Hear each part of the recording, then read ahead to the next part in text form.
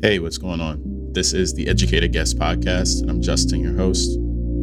Hey, if this is your first time listening, I just want to say thank you first and foremost for choosing to become a part of this community. You know, it's so important that you're here, because if you're here, it means that you've already taken a step to care about your artistic practice in a level that's in a way that's deeper than a childlike appreciation for creativity. So you might be asking a number of simple questions, and the first of which may be very simply, what is this space? Like, what is a virtual art school? How do you do that? What is it based off of? What do you believe in? All that sort of stuff. And yes, like all of those questions are very valid, but we have to attack one at a time. And the best way I can answer that for the time that we have here right now, and as you get deeper and deeper into many of the different lectures and over the 160 plus hours of content that are available to you, I want to first start by sharing what our teaching approach is based off of. What are the pillars of our teaching approach, and what is it all about? Well, simply what it's all about is helping the next generation of multidisciplinary artists develop a new perspective, develop a new commitment, develop a new discipline about their craft. And I've noticed over the years that a lot of different people have been interested in pursuing a career in the arts that doesn't necessarily have to be based in hobby. So if you have a little bit of that spirit in you, then you might find a lot of comfort in this community. And we have three basic pillars of how we deliver our lectures. And the first of which is called Incomplete Thoughts. That's our Monday lecture series. It's based on the development of the mindset, tactics and tools that helping you reorient the way you look at your career. The second of which is called Work Study, that comes on Wednesdays. That's based on our appreciation for the tactics, the tools of how to actually practice your craft, how to make money, how to deliver, how to build a business or get your dream job, whatever that may be. And Fridays are reserved for our well-read segment. It's all about inspiration.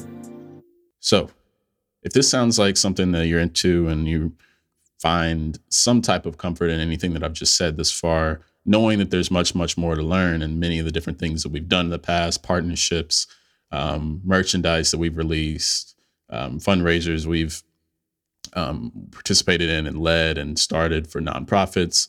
All of those things are here for you to understand. And there's two places which might make the most sense for you to become a part of this community in a more deep way. The first of which is our email newsletter. If you're into email and that's like how you like to get your stuff, then go to educated-guest.com, educated-guest.com, and subscribe there. Very simple. Also, one more thing, you can also find us at educated__guests on Instagram. That's educated__guests on Instagram. And you can check us out there. Some of the stuff we talk about, I think, will be very informative and transformative for you as a person. Alrighty. So all those things said, if you've been following along recently, then that means that you are well attuned and well up to date on what we're teaching right now. And typically we separate the practice from the personal via our Monday and Wednesday lectures and series. But right now, as you may have heard me say before, this is a time where we're not necessarily interested so much in the development of the practice because we feel like people need healing in the personal. And I've heard those stories very directly from people that I've, formally mentored and informally mentored, and people who are formally and informally mentoring me in return. All those different things I've heard. And as such, to continue on that same theme, I want to focus today on the idea that people are watching you. And you might be confused by this title of how it relates to art, how it relates to design, how it relates to becoming a better practitioner. One of the things I've learned is that whether you're in Illustrator, Photoshop, Logic, Rhino, Revit, AutoCAD, any of those things, any of these programs, like at the end of the day, we're digital workers until it's time to move into the physical and then the manifestation of what we've imagined comes to bear. And when you're in these programs, it's one of the most anxiety-fueled moments that you encounter in your practice. Nobody ever talks about it. Nobody ever talks about the fact that the moment and the distance between your imagination and your manifestation is exactly where your anxiety lives.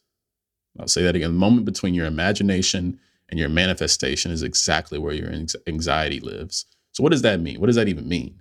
Well, what it means is everybody has an idea in their intuition of what they want to manifest, what they want to create, what they want to bring to bear, what they want to bring to life. Yet we often disguise and celebrate. This is why it's important. I've said this before, to not share your ideas all the time, even though people think that that's a good thing to do. It's because your brain tricks itself into believing that you already created the thing. And what is the intuition moment? What is the intuitive moment? The moment that we're in the shower, the light bulb moment, all those times that we talk about, that's the moment where we feel we know what we want to do. We have the idea. But if you were try to write that idea or tell somebody that idea, or, it's not going to come out right. And the distance between if it's a mile, let's just use the metric system, I guess. Let's use if it's a meter or if it's a kilometer. Like those are two different. If it's 10 meters, 20 meters, 100 meters, 400 meters, 1,000 meters, which is a kilometer. And it's like, as you think about these things, the distance between that light bulb moment in the shower and you actually achieving the thing you want to achieve is where all your anxiety is. So today I'm going to tell us a personal story real quick as we get into a couple simple points about people watching and the fact that people are watching. So for me, if you know me personally, you know I'm in my inherent state pretty paranoid. I think at times this is good and at times this is bad, mostly because I'm highly intuitive. And I think most people who practice any sort of creative craft, that's not very eloquently said, but anybody who has a particular craft of interest and is looking to seek expertise in that craft and is seeking expertise in that craft, they have a natural intuitive mindset. They don't think about the logic behind why they know certain things are true, because they already know that they're true. And any time spent explaining why something is true is simply wasted for them actually making that truth come to pass. So naturally, I'm a pretty paranoid person, but I've learned, obviously you can't live life completely paranoid because you got to trust in something. You have to believe in something. And we'll get into that more in a future lecture. And the moment that you actually move away from this paranoia is some of the moment where you begin to experience a lot of the lost, lack, or never sort of fears and experiences. So today I want to talk to you about what I've heard to be referred to as the role model mindset. And what that means is how can you use the question I've come to understand as being important is how can you leverage your natural paranoia to uplift your creative practice or your pursuit or your persistence? How do you leverage paranoia for persistence? And as I start thinking about those moments where I'm least paranoid, it's often in the moments where I'm willing to give up on myself. I'm willing to give up on something I'm working on. I'm willing to give up on something I'm pursuing, mostly because I think no one cares if I did or didn't do it. Right? Like think about the moments where you stop early, or you stop doing this, or you stop doing that. It's usually when you think nobody cares whether you do it or not do it. So it doesn't matter. And this is the benefit of having a coach and having a teacher and having parents over the years, because they are there to hold us accountable for the things that they know are best for us, even though they're hard. Right. And I like to think about the example of construction site, because oftentimes people think that it's okay to leave construction sites messy because it's always messy. It's always going to be messy, right? You think about tools all over the place. Like even if the shift changes, I've never actually worked construction, but as the shift changes, I've done landscape design, I've done yard work, obviously. Just imagine if you're out there raking leaves and it's time for dinner. Imagine being like 15 years old and you're raking leaves. It's one of my least favorite chores ever to do. I hate raking leaves. It's like, bro, you're raking the leaves. Why am I doing this? And this next thing you know, it's going to fall tomorrow. There's going to be more leaves. That's the entropic machine, if you will. So as you rake and your parents call you inside for dinner or what have you, 6 p.m., 7 p.m., you don't just drop the rake and move inside. Like, think about that. Like, that's your childlike way of doing it. You just drop the rake and go. It's like, thank goodness I'm done with this. It's important to run through the tape, run through the finish line, because the truth is that the magic is in the construction, not the ribbon cutting. By the time you show up to the ribbon, everybody's at the ribbon cutting. Everybody's cutting the ribbon, and they're clapping hands on the new building built. But who was there when the dirt was being moved? Who was there when the foundation was being laid? Who was there when the beams and the columns, support columns, were being constructed? Who was there when the materials were late and you got there super early? Like, who was there for that? Are you going to be there for that for you? So back to the initial question of how to leverage paranoia for persistence. Say it's midnight. And no one's awake. Most places, like if you live alone or if you have a roommate or whatever, in those circumstances, either your roommate's asleep because they're not, let's say they just work a normal job or whatever, and they're not, they're in a place where they're content, or at least content in their pursuits right now. And it's just you and the computer, you and the laptop, you and the email, you and the Illustrator, you and Photoshop. It doesn't matter what the program is, what the circumstance is, but everybody knows that moment where they're faced with an easy out. There's always an option for an easy out. There's always a temptation for an easy out. The truth is that no one is looking at you physically in that moment. But what I've found to be helpful is that I think about who might be looking at me in the future. If I care about family, will kids be looking at me? If I care about, running a company, will employees be looking at me? What if I care about being a public servant or a public official or what have you? Will my community be looking at me? Will my nation be looking at me? Will the world be looking at me? And some might say, well, man, I don't want the world to be looking at me all the time. I don't want this to be happening to me. I don't want all these expectations. And I understand. I don't like expectation either. One of the biggest sources of my anxiety is expectation from others. But the trick here is, what do you expect of yourself?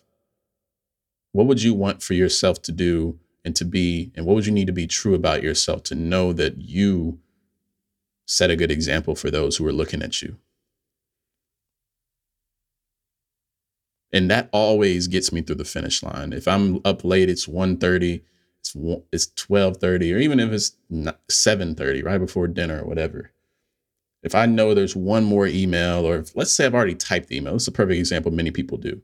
They type an email, say, all right, last email of the day, I'll type this and just send it off, and boom, like finally I'm done. And oftentimes that last email will have like an attachment that needs to be there, or like a question or some bullet points or next steps or something they know could take it to that next level, but you're just trying to get the email out the door. And let's say that's that last email that you ever get to send in your life. Let's say that that's the last thing you ever get to do. Bono, I think it's Bono or Eric Clapton, one of the two. They say that every time you pick up a guitar, you should play it like it's your last. And that's how I feel. I've just adopted that mindset where every time you pick up whatever it is you're about to do, even if it's the worst thing you hate doing all the time, pick it up like it's the last chance you'll ever get to pick it up. And I guarantee you, what you expect of you, your expectancy will rise. Your necessity for excellence will rise. Why? Because you ask yourself a question, 3 questions. And these are the three things I'll leave you with. Very short lecture today. The first question I always ask myself in those moments where discipline is required, where persistence is being tested, when pursuit and purpose is all the way under the microscope. The first question I ask is, who is looking at me? Who is looking at you? Who is caring about you? Not whether they care that you do it or not, but who might be looking at you in the future? Do you care about kids? Do you care about a wife? Do you care about this? Do you care about that? Do you care about a husband? Like, what are the things who are the people in your future, even if they're not here today? And who do you need to become for those people to believe in you? Because the truth is, all children, all wives, all husbands always eventually figure out the truth about the person they're with or the parent that they have. They always know who they are in the world. Whether it takes 10 years, 20 years, 30 years, 40, they always figure it out just the same way you figured out with your parents. You figured out by now who your parents are in the world because you see those same type of people in the world. And you're like, wait, is this my parent? Is this how people were looking at my parent? Were they acting like this? Did they get thrown in the towel early, or did they always push to the finish line? They always do their best. Were they always honest with people? Were they always upfront with people? Were they always charismatic, caring? Did they care about others? Like, these are the things that these are the principles that you want to uplift. This has nothing to do, as you might imagine by now, this has nothing to do with which job you should get. Because the truth is, you can get your dream job and still throw in a towel when you know you had a little extra. So the first question, who is looking at you? The second question is, what do they expect of you? And when we ask this question of expectancy, we always get an answer that's not necessarily what we expect, coincidentally. So what does that mean? That means that as we ask questions of expectancy, we always seem to get some level of answer that has to do with principles and not actions, principles and not nuance, principles and not idiosyncrasies. The thing is, principles have to do with the high level repeated action and what you stand for, and congruency. People care about congruency. They don't care about what the action is. They care about how congruent are these actions with the person that you are. They're trying to find the consistent moment. I mean, we've talked about this before in past lectures, that a brand has nothing to do with authenticity. It has to do with consistency, congruency. Who are you on an average basis? And yes, some actions might be a little below average. Some actions might be above average. But who are you on average? And then the third question I'll leave you with as we close today is, what do you need to believe about yourself in order for these expectations to be doable? What do you need to believe about yourself? What principles do you need to have in order to believe that the fact that people are watching you is not a bad thing? It's a good thing. The paranoia could lead to your persistence. The paranoia could kick you through the finish line for your purpose. So as you start thinking about the late nights, the early mornings, the routine, the expectations everybody had, nobody likes expectations, all these things. The thing is, the only difference between a good expectation and a bad expectation is the self-belief that you are congruent with the good expectation.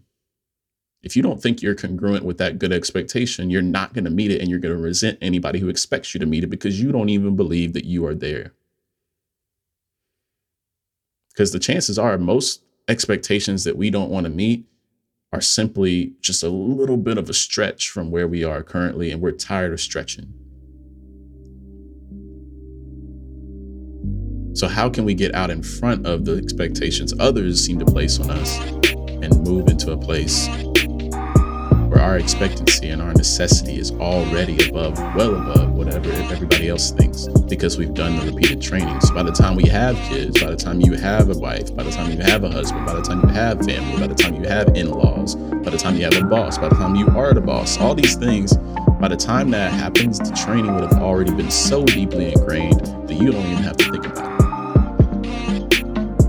Your expectancy is already through the roof. So that's all I have for today. If this sounds like something that you're interested in, this type of information that you like, and this was informative, I'm not necessarily looking to be motivating or motivational or inspirational, any of those things. The point here is to be informative so that you have some techniques, some tools, some trainings to actually move forward in your life, in your career, and in your pursuit of overall congruency. So that's all I have. If you want to, one more thing, if you want to get more information like this, go to educated-guest.com and subscribe to our newsletter, and we will contact you there, and good things shall come. All right, cool. Till next time. Peace.